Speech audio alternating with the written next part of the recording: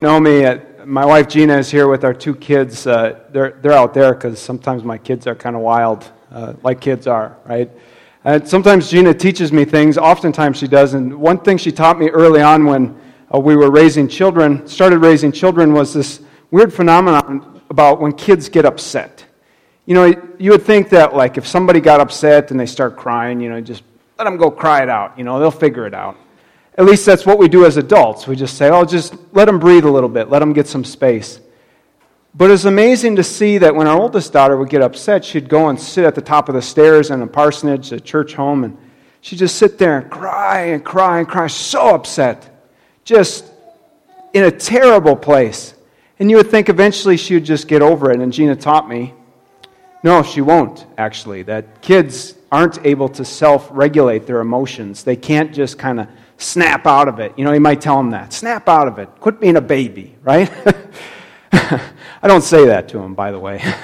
But that's what you think. Like, why can't they just get over it? Well, kids literally can't.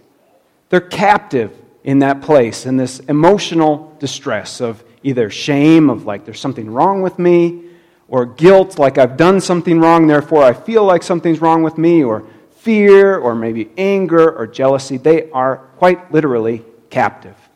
And they can do nothing to free themselves from that place. Have you ever felt captive? Have you ever felt stuck? Maybe. I don't know. What about in the last year or so, or year and a half, or 2 years?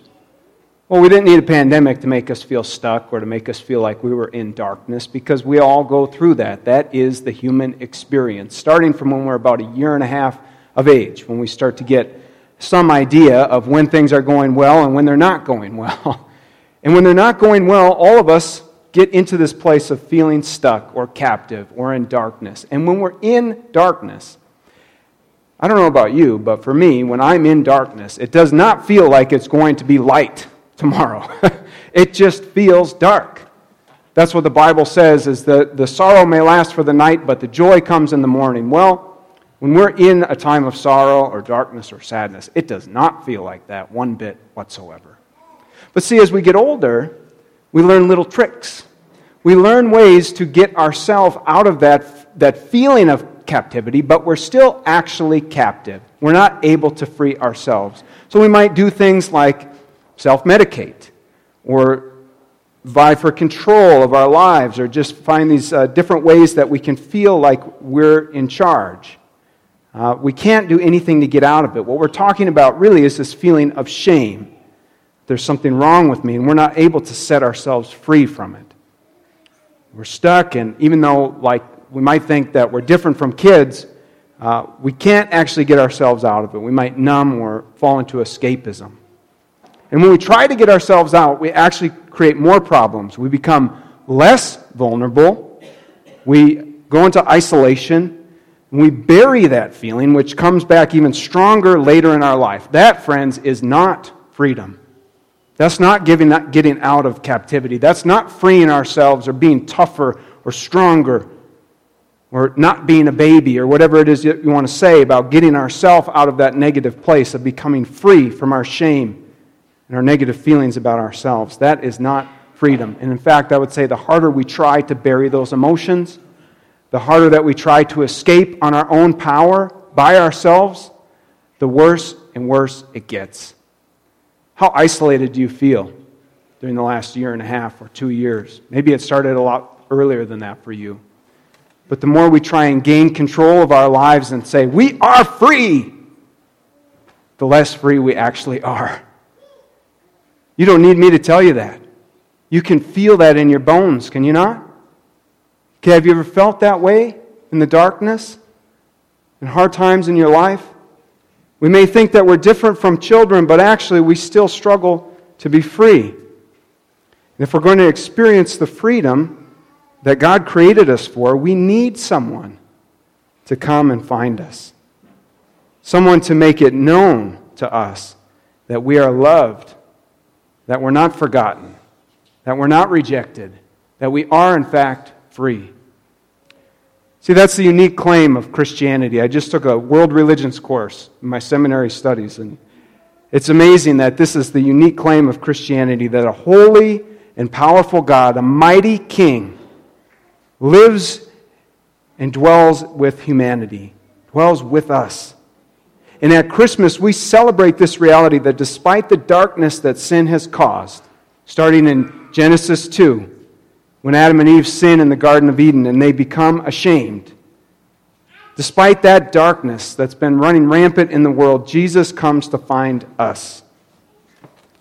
The Luke text that we read and that was talked about in this song tells of this narrative of Jesus coming to us. In the Isaiah text, the second one, is one that prophesies, that proclaims that God would come as a mighty and faithful, but gentle and peace-filled King. And all the Bible texts account for this truth, that God, the God of the Bible, comes to set the captives free, to seek out the lost sheep, to gather us to himself, offering fullness of life, freedom on God's power and on God's terms. Jesus comes to find us, to live as a captive in the ways that we are captive, and then to break the chains that bind us, to tell us that we're loved, so that we could feel this love. Jesus proclaims these truths himself, and it's funny to me to hear that language in the Isaiah text of the rod of the oppressor and the burden, and then hear this text from Matthew 11 when Jesus says, "Come to me, all of you that are weary and are carrying heavy burdens, and I will give you rest." Come to me, Jesus says. "Take my yoke upon you and learn from me, for I am gentle and humble in heart, and you will find rest for your souls. For my yoke is easy, and my burden, inescapable burden of life, is light." We have to ask ourselves, well, where is Jesus then? I hear all these texts proclaimed in the church, and I hear all the time that Jesus loves me and Jesus is with me, but where is he then? Well, that's a good question. I ask myself that question sometimes when I'm struggling and say, why is it so hard? Why is it so difficult? And I know that one thing is true, and this is a complicated question to answer. But one thing is true, that we can measure the ways that we've experienced God's love in our life. And we can also measure, in the same way, the times when we've turned our back to God, or when we say, "No thanks, God. I don't need you today. I'll do it on my own. I'll set myself free." We can measure that. It's called, it's an ancient discipline in the church. It's called the prayer of examine, however you want to say it. And you ask yourself these two questions. You say, either today or say even in the last year, where did you show me love today, God? Where did you show me love? Did you show me love through a gentle smile from a friend, or from a worship service with a community of believers? Did you show me love from a compliment that my boss gave me? Did you show me love from a hug from my children? And then you can also ask yourself this question: where did I refuse or deny your love and grace to others? When did I refuse it from myself, or when did I deny it to others? And if we track in our lives these two questions, we start to see that, well, God actually was there in this way, and maybe just a small way. Maybe the rest of the day felt like crap, but it actually was some real bright spots where God was shining his light into the darkness of our lives. Jesus tells us, he says in Revelation chapter 3, verse 20, "Listen, I'm standing at the door knocking, and if you hear my voice and you open the door, I will come to you and eat with you, and you with me." Jesus desires that we experience freedom through following him, through letting him into our life and letting our life be built off of what he says about us, who he says we are, what he says are our burdens and what we should be afraid of and what we should be concerned with, and building our life from that place. Jesus comes to find us in every moment of every day, and the question is, will we let him in? Will we open the door? Will we make ourselves available? This is called prevenient grace in the Wesleyan tradition, that God's grace is going before us and drawing us into Himself. Anytime you read your Bible, anytime you pray, anytime you worship, anytime you practice generosity for the right reasons, anytime you fast, anytime you take communion, you are receiving the grace, the love of God. God is literally coming to find you. We can ask ourselves those questions and say, are we secure in this? Do we believe that Jesus is with us and He's coming to find us? And if we are, then we should ask ourselves the question, if we're so confident, if we're so secure that God is continually coming to find us in this life, then who are we offering that same grace to? Because the Apostle Paul says, he commands us, the church, to bear one another's burdens. So if you feel like you are just so set in God's love that you don't even need to hear this message, he's just rambling on again about the same old thing, about God's love, blah, blah, blah, then my question to you would be, who are you intentionally offering that grace to? Whose burden are you bearing? Who are you setting free? And it's not your power to do what you think is right in their life, but it is your responsibility, our responsibility as the church, to allow God's grace to flow through us, from God out to others. I've talked openly about my struggles in life, and so maybe this is new for some of you, but I had a very different life before I met Jesus. Totally different life. Failed out of school twice, and even though I graduated from the U of M Crookston, I went on to become an assistant golf course superintendent. I still had a lot of burdens in my life. Still very captive to all these different things, shame being one of them. I'm saying, I've just screwed up so many times that even though I'm now successful, I don't know that it actually makes any bit of difference. That's shame. That you keep coming back to that dark place. And in 2010, for a couple of years, I'd been living kind of this dual life, so to speak, growing in faith, serving in the church, being involved in Bible studies, mentoring youth, but also still reverting back to the same way of trying to free myself, to say, I don't like how I feel, so what am I going to do about it? Well, I would drink. That's how I learned to deal with that kind of shame. And I'll never forget this moment, maybe one of the first times that somebody else said, I will bear your burden. I will help set you free. I got to this point where I tried so many times to deal with my shame in this same way, and it got to the point where I said, that drinking's not even helping at all. Like, none of these coping strategies are working at all, and I just feel even worse than I've ever felt. And so in my embarrassment, I called my mentor at the time, and I was just at my wit's end, in total distress, feeling like I needed to leave a toxic relationship. And I said, Al, I'm really hurting here. And he said, well, what's going on? And I said, I'm kind of in the middle of something. And I said, well, I got to tell you, I'm drunk. Super embarrassing, by the way. And he said, well, what's going on? And I told him what's going on, and you know what he did? He dropped everything, and he came to my apartment, and he sat with me for an hour, and he talked to me and listened to what I was going through. And he didn't shame me even more and say, you know, if you're going to follow Jesus, let me tell you, this is not acceptable behavior. He listened to me. He loved me. He sat with me in my shame and the darkness and the prison that I had made for myself, and he said, I'm not going anywhere. That's grace. That's how God comes to find us, is through relationships, through being curious about other people, through letting God's grace flow into our lives by our devotion to Him, by reading Scripture and saying, God, what do you say about my life? What do you say about the way that I live my life, about the choices that I make, about what I think is important, about the grace that I show other people? And if you're letting God's grace flow into your heart, then you can help to set captives free. But if you're not doing that first piece and you're not letting God free you of your burdens, of your captivity, there is no way that you can help anybody else.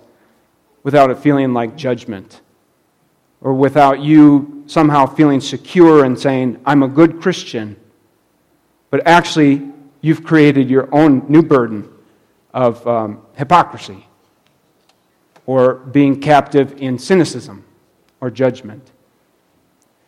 There's two things that I want to point out to you about this story that I share. One, this is important. This friend, this mentor that came to me was not the pastor. It was not an associate pastor. It was not a youth pastor. It wasn't the worship leader. He was just a regular guy who was committed to Christ. And he took the time to build a trusting, loving relationship with me. You know where that relationship started? The minute I walked in the door and he said, let me take you to lunch. That's how it starts. That's how we can become people who can help set others free, to help them walk in the light of Christ, is just saying, hi, my name is John. Hi, my name's Robert. Hi, my name is Dean. I'm Deb. Tell me about you. Tell me what you like. Tell me about your life. I mean, you're not going to go, Deb, you're not going to go right into, tell me your deepest, darkest shame. But you're just showing interest. Like, I want to know who you are. I want to walk in this life with you. So that's one part, is that it doesn't have to be the pastor who comes and offers grace and love. And the second part is I was willing to receive help. I said, I'm struggling. I need somebody to come in and show me the love of God, to remind me that I'm loved, to remind me that I'm not forgotten or rejected, because I can't do that on my own. How often do we do this, friends? I'm struggling. Leave me alone. I'm struggling. I'll be fine. How are you doing today? Oh, don't worry about it. It's okay. I'll get through it. God's got a plan. You can believe that. But if we shut people out of our lives, then can we really say that God is not present in that moment? Because the Holy Spirit works through us to help set people free from the burdens that they feel. Burdens of fear, of grief, of intense sadness, depression, anxiety, whatever it might be. If anybody is going to help bear burdens with us, we have to be willing to let them. So there are three strong possibilities tonight. I would like you to see, where do you fit in this spectrum?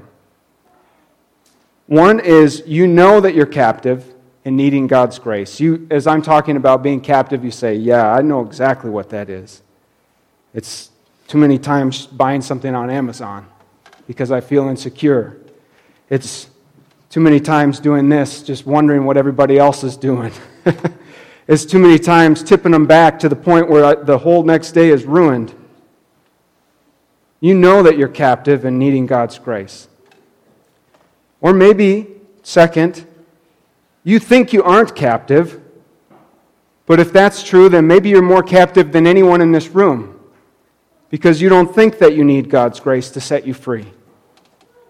And third, maybe the sweet spot is you realize you're captive, and you can receive freedom in Christ. You know that. You live from that place, letting God's grace work in your life, and you impart it to others. Let me remind you, we need someone to come to us, to tell us that we're not alone, especially in our worst moments, especially then. We're not alone. We're still loved, even when we're struggling. We need someone to come to us. No matter what you're experiencing tonight, friends, no matter what this last year or so has been like for you, I can tell you with confidence that Christ comes to us. He comes to you. He comes to your loved ones. He stands at the door and knocks. Will you let him in? It's amazing that when I go upstairs, now we've got 2 children who do this. They're sobbing, and so you got to let them get it out of their system a little bit, right? But they're just sobbing, and eventually I say, okay, I'm going to go. And you never know what to expect during that moment. I say, well, maybe it's just going to be, maybe they're just going to kick at me and, just really be upset even more. But that has never happened once. You know what happens instead? I come up to the top of the stairs and I put out my arms and they almost leap right into me because they're just so relieved that I would come. And maybe, just maybe, they were starting to believe the lie that they are unlovable because of whatever just happened, and they probably forgot what has happened. But me coming to them and extending out my arms gives them an opportunity to jump into my arms with abundance, knowing and feeling that they are loved. And then the crying stops, but it's just that kind of collective catching our breath that we all experience after we're very upset. And again, it changes as we're adults. But we still need that warm embrace. We still need someone to come and find us. We still need someone to remind us that we're loved, that we're not forgotten, and we still need a safe place to catch our breath after we've been upset. Friends, tonight, may we truly believe that even now, even in whatever darkness you may feel or whatever exaltation, that even now Christ comes to us. He invites us to turn our gaze and our hearts toward Him, He who is mighty God, everlasting Father, and our Prince of Peace. Amen.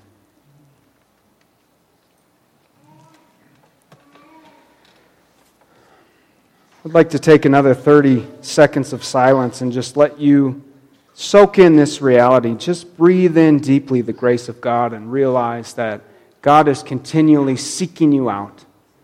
No matter how you're feeling about God or anybody in your life, that God is continually seeking you out and continually present to you. Let's sit for 30 seconds and I'll bring us together in prayer.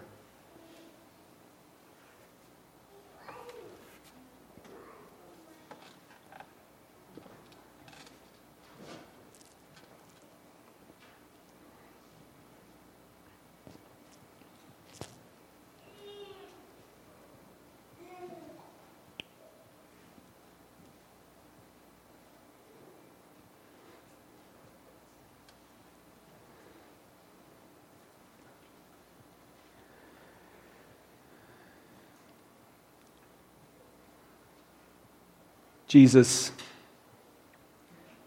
you see our lives for what they are. Each of us, you see us completely, wholly, fully, better than we see ourselves. You see the good things about us and you see the not so good things about us. And still, amazingly, God, you love us the same.